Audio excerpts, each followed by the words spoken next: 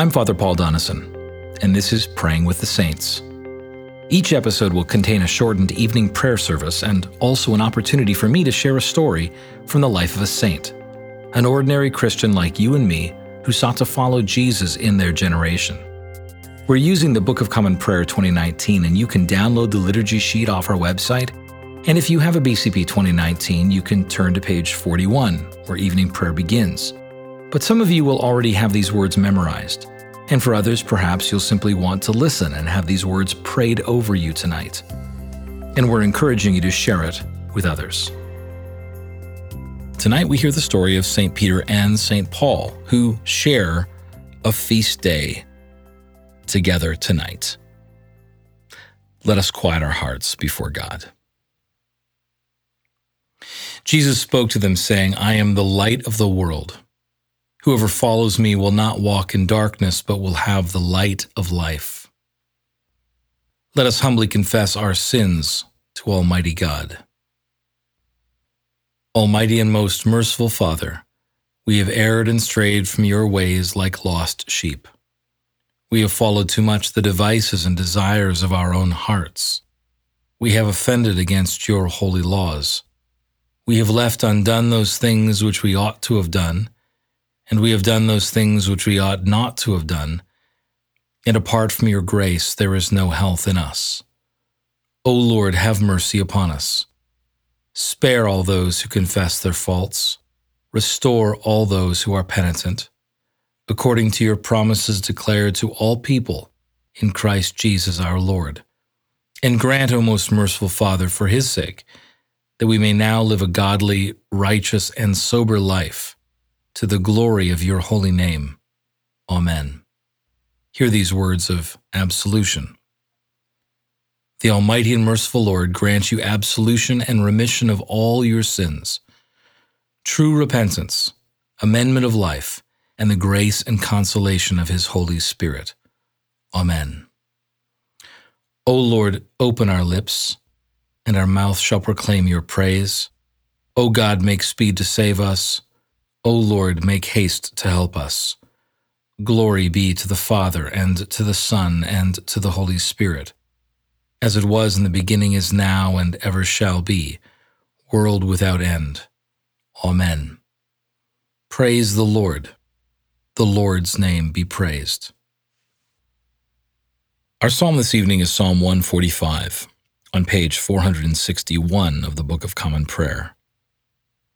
I will magnify you, O God, my King, and I will praise your name forever and ever. Every day will I give thanks to you, and praise your name forever and ever. Great is the Lord, and most worthy to be praised. There is no end of his greatness. One generation shall praise your works to another, and shall declare your power. As for me, I will be talking of the glorious splendor of your majesty, and of all your wondrous works. They shall speak of the might of your marvelous acts, and I will also tell of your greatness. The remembrance of your abundant goodness they shall proclaim, and they shall sing of your righteousness. The Lord is gracious and merciful, long-suffering, and of great kindness. The Lord is loving to everyone, and his mercy is over all his works. All your works praise you, O Lord, and your faithful servants give thanks to you. Glory be to the Father, and to the Son, and to the Holy Spirit, as it was in the beginning, is now, and ever shall be, world without end. Amen. Tonight I want to tell you the story about two men, Peter and Paul. And what's unique about these two pillars of the church is in the calendar, each of them get two dates. They each get a date on their own, and then they get this shared feast day. You see, on January 18th, we have the confession of Peter, where he says in Matthew 16, "You are the Christ, the Son of the living God." And on January 25th, we get the conversion of Paul, where he, on the road to Damascus, meets Jesus resurrected and is converted and transformed. And then you get this united feast today, which is effectively the feast that then celebrates their martyrdom, because they shared the same year of martyrdom according to tradition. In AD 64, both pillars of the church, Peter and Paul, were put to death under Rome. Paul, because he was a Roman citizen, had the right of a more humane death in beheading, and Peter was crucified upside down on a cross. In Rome today, this is a public civic holiday, the feast of St. Peter and St. Paul. What was interesting about Peter and Paul is that there was conflict between them. Acts tries to give us a pretty positive picture of the two, both zealous for the gospel. But in Galatians, we get Paul's take on the hard relationship when he writes this, "But when Cephas," Peter, "came to Antioch, I opposed him to his face because he stood condemned. For before certain men came from James, he was eaten with the Gentiles. But when they came, he drew back and separated himself, fearing the circumcision party. And the rest of the Jews acted hypocritically along with him, so that even Barnabas was led astray by their hypocrisy. When I saw that their conduct was not in step with the truth of the gospel, I said to Cephas before them all, 'If you, though a Jew, live like a Gentile and not like a Jew, how can you force the Gentiles to live like Jews?'" And yet we also see Peter respond back to Paul in his own writing, where in 2 Peter chapter 3, verse 15, hear this, it sounds like a compliment, but it's kind of a criticism about Paul. He says, "And count the patience of our Lord as salvation, just as our beloved brother Paul also wrote to you according to the wisdom given to him, as he does in all his letters when he speaks in them of these matters. There are some things in them that are hard to understand, which the ignorant and unstable twist to their own destruction as they do the other scriptures. You therefore, beloved, knowing this beforehand, take care that you are not carried away with the error of lawless people and lose your own stability." Both are criticizing each other in their own writings. Peter effectively saying, Paul writes some weird stuff. Be careful you don't get carried away with it. It's definitely a criticism. And I love that Ronald Knox, in his sermon on the feast of St. Peter and St. Paul, talks about how these two pillars of the church represent two aspects or tendencies that live within the church today. He writes this, he says, "One is the tendency to strike out on new lines, try new experiments, assert, wherever it may be lawfully asserted, the principle of freedom." This is Paul.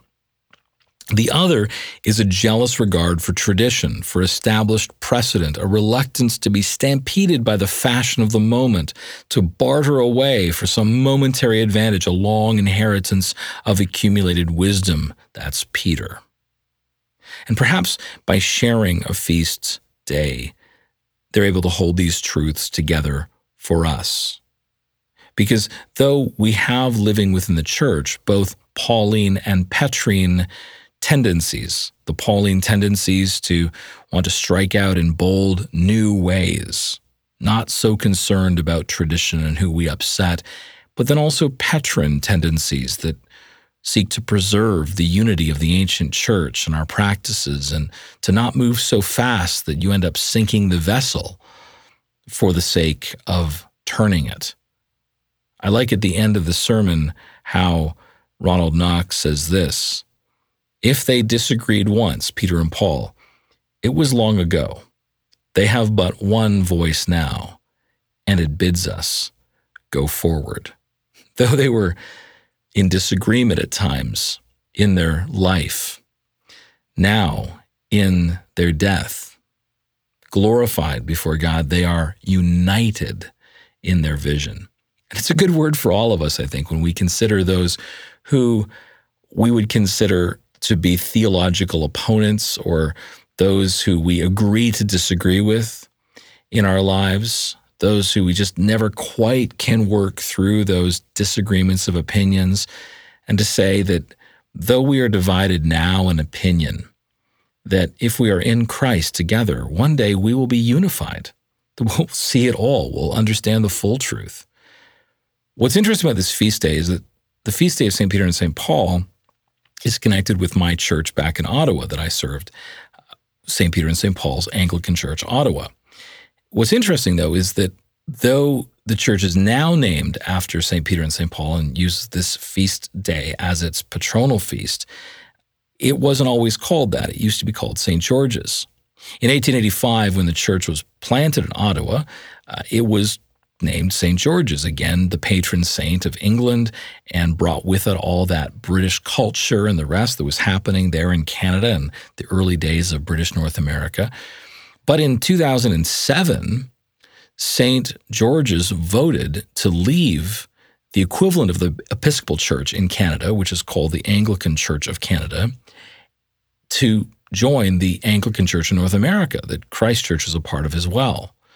That around the same time that Christ Church was leaving the Episcopal Church, St. George's was voting to leave the Canadian version of that church, and to do so for the sake of the gospel, to believe that the gospel is unchanging in every generation, though the Episcopal Church and the Anglican Church of Canada were baptizing culture and transforming doctrine and the rest. And so they voted to leave. I arrived at St. George's just a few months after the vote.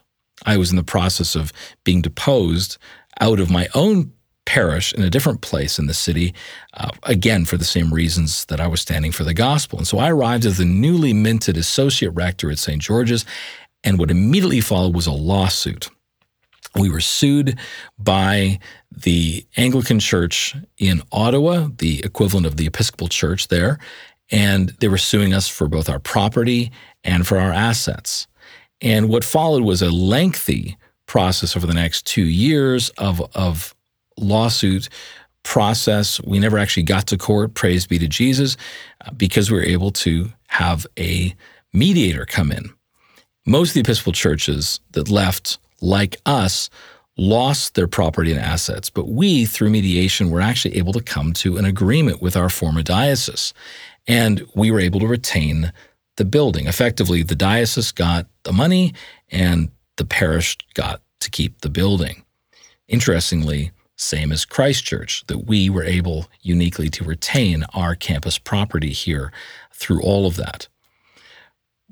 But immediately, one of the questions that came up was a name change, because though our former diocese had relinquished to us the deed of property, they would not relinquish the name. It was a sticky point. They would not let us keep the name St. George's. It was a way of almost sort of trying to undercut our legitimacy, saying, well, you can keep the building, but you can't claim to be the same congregation. And of course, we were the same congregation. But we recognized that we weren't willing to lose an entire property settlement over a name. And so we said, fine, we'll let go of the St. George's name. And we had literally 2 days to file with the government, because of charity law, a new name. And so we had to send an email to the entire parish. It was midweek. We couldn't even get together on a Sunday, and I had to say, okay, everybody write in your favorite names. What would you like the church name? We had everything come in. I remember seeing the spreadsheet. I'm sure I still have it. And we tabulated all the different requests, and we had everything from, Dripping Springs of Grace Anglican Church and, Church of Thessalonica. And I was like, this isn't Thessalonica, or the Church of Thyatira, like the Book of Revelation churches, or the Church of Ephesus. I mean, all these different names, strange as they were. We got a lot of Timothys, we got a lot of Johns, but we got a ton of Peters and a ton of Pauls. And they were almost evenly linked as far as number of tabulations. And so we said, well, what are we going to do here? And the idea was then, well, if Peter and Paul both individually got the most votes, what if we put those names together? Then we would have an overwhelming majority of the parish, in fact, being happy with at least one of those two names. And so our vestry together made the decision that we would, based on all the input, call ourselves St. Peter and St. Paul, this united feast date. A couple of years later, we ended up acting out this transition moment at our 130th anniversary, where several of us got up and one person played George. I think it was me. I played George, and then a couple other actors played Peter and Paul. And the whole story was basically this conversation that took place in heaven where George was being informed by Peter and Paul that unfortunately you've lost a church. They're not named after you. They're now named after us. And he's like, goodness, don't you have enough churches named after the two of you and the rest? And it was a big joke. And it was a kind of a cathartic moment for the church to recognize that effectively what had happened in this transition is we had exchanged one historically ambiguous saint for two pillars of the church. Because no one knows much about George. George the Dragon Slayer, it's almost like Arthur and his Knights of the Round Table. It's something of legend. And this ambiguous historical saint, we were then able to exchange for two central pillars of the church. And it kind of represented what had happened in the life of our church, that through this transition, we were in fact being strengthened in our witness and strengthened in our gospel. So it made sense that we moved from the more fairy tale land of the saints like George and moved instead to the very biblical, stable pillars of Peter and Paul. So that's a fun story about how we named it St. Peter and St. Paul's Anglican Church, Ottawa. This is the story of Peter and Paul, the story of ordinary saints God empowered to impact their generation with the gospel. May their stories inspire you and remind you that God is still in the business of empowering ordinary saints today. Let's confess what we believe in the words of the Apostles' Creed, saying together, I believe in God, the Father Almighty, creator of heaven and earth. I believe in Jesus Christ, his only Son, our Lord. He was conceived by the Holy Spirit and born of the Virgin Mary. He suffered under Pontius Pilate, was crucified, died, and was buried. He descended to the dead. On the third day he rose again. He ascended into heaven and is seated at the right hand of the Father. He will come again to judge the living and the dead. I believe in the Holy Spirit, the Holy Catholic Church, the communion of saints, the forgiveness of sins, the resurrection of the body, and the life everlasting. Amen. Lord, have mercy upon us. Christ, have mercy upon us. Lord, have mercy upon us. Our Father, who art in heaven, hallowed be thy name. Thy kingdom come, thy will be done, on earth as it is in heaven. Give us this day our daily bread, and forgive us our trespasses, as we forgive those who trespass against us. And lead us not into temptation, but deliver us from evil.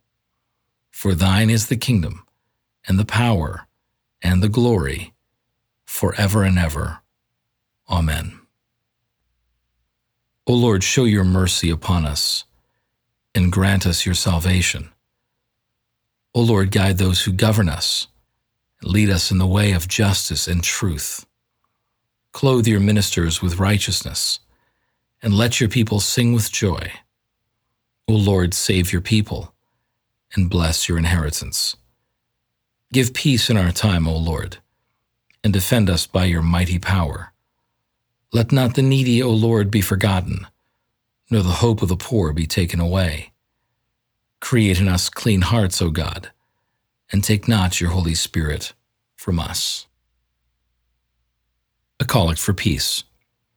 O God, the source of all holy desires, all good counsels, and all just works, give to your servants that peace which the world cannot give, that our hearts may be set to obey your commandments, and that we, being defended from the fear of our enemies, may pass our time in rest and quietness, through the merits of Jesus Christ our Savior. Amen. A Collect for Aid against Perils. Lighten our darkness, we beseech you, O Lord, and by your great mercy defend us from all perils and dangers of this night, for the love of your only Son, our Savior, Jesus Christ. Amen. A Night Prayer. Keep watch, dear Lord, with those who work or watch or weep this night, and give your angels charge over those who sleep. Tend the sick, Lord Christ. Give rest to the weary. Bless the dying. Soothe the suffering.